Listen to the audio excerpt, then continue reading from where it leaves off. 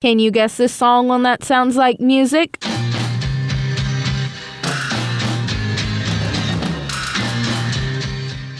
Didn't get it? Here are a few hints to help you. Released in 1968, this cover brought fame to the song when it reached number 20 in America and number 5 in the UK.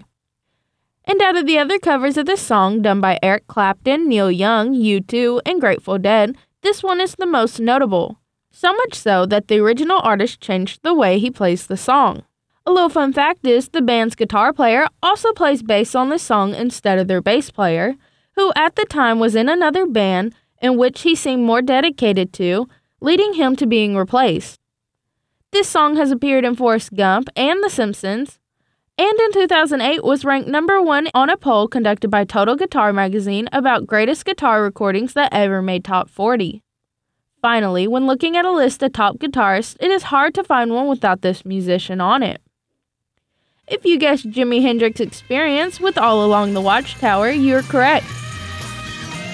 You can check out more fun music trivia on my website, tinyurl.com/soundslikemusic, and remember to subscribe to my podcast on iTunes, Spotify, and podcast.com.